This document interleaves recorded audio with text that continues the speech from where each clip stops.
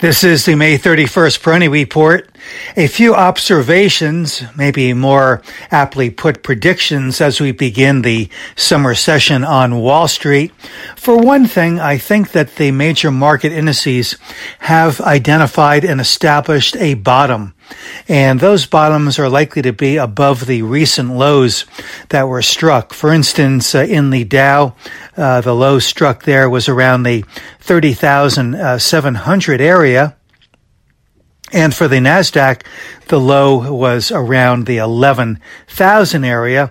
I now see Dow support pretty close to the 31,800 area, and for the NASDAQ around the 11,500 level.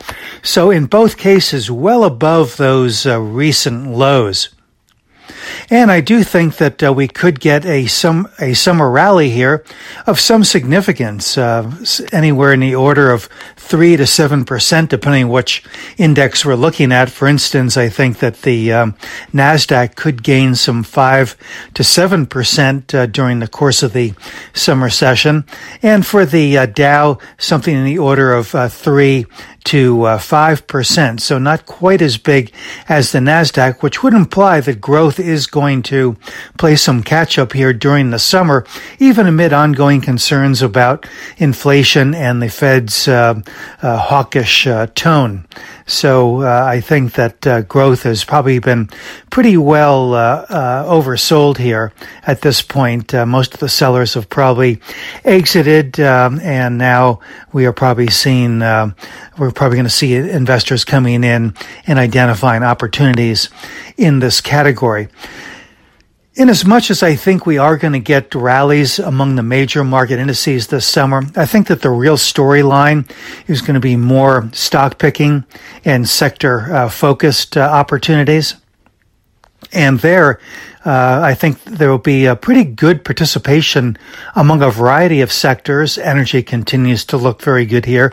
The metals and the materials continue to look very good. The industrials look very good.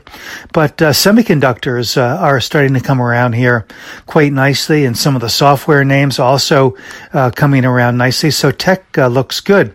Also, biotechnology, which I've been talking about here for weeks now as being in a basing pattern, is starting to show an improving relative strength. So again, this would go toward my prediction that growth will do well in the coming months, and I think that will lift biotechnology, specifically healthcare generally. Healthcare was once, of course, a very defensive growth category when it was mostly dominated by the major pharmaceutical companies, but today healthcare is represented by a number of different subcategories, many of which I think could very well be labeled as growth. In fact, there are even some of the big pharmas that I would label as growth rather than value at this stage. So I think healthcare will do well.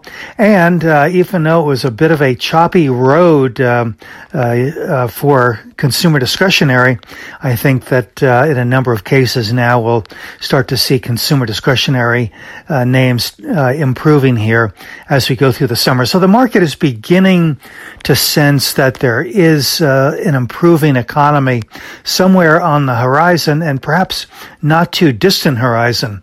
This certainly doesn't rule out the possibility of a recession, but as I had made the case some weeks ago as well, I think that when we start to see the actual data that might indicate that the economy is in recession, that the stock market could already be well above the lows that were struck recently.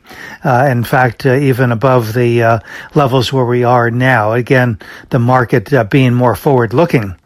I'm certainly not an economist, but as a market observer, I would say that the action we're seeing in the market would suggest that if we do go into recession, it'll be relatively short-lived.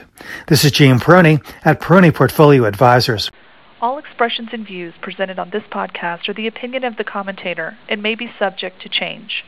AAM makes no recommendation as to the suitability of any investment and may make a market or have financial interest in any security or sector discussed.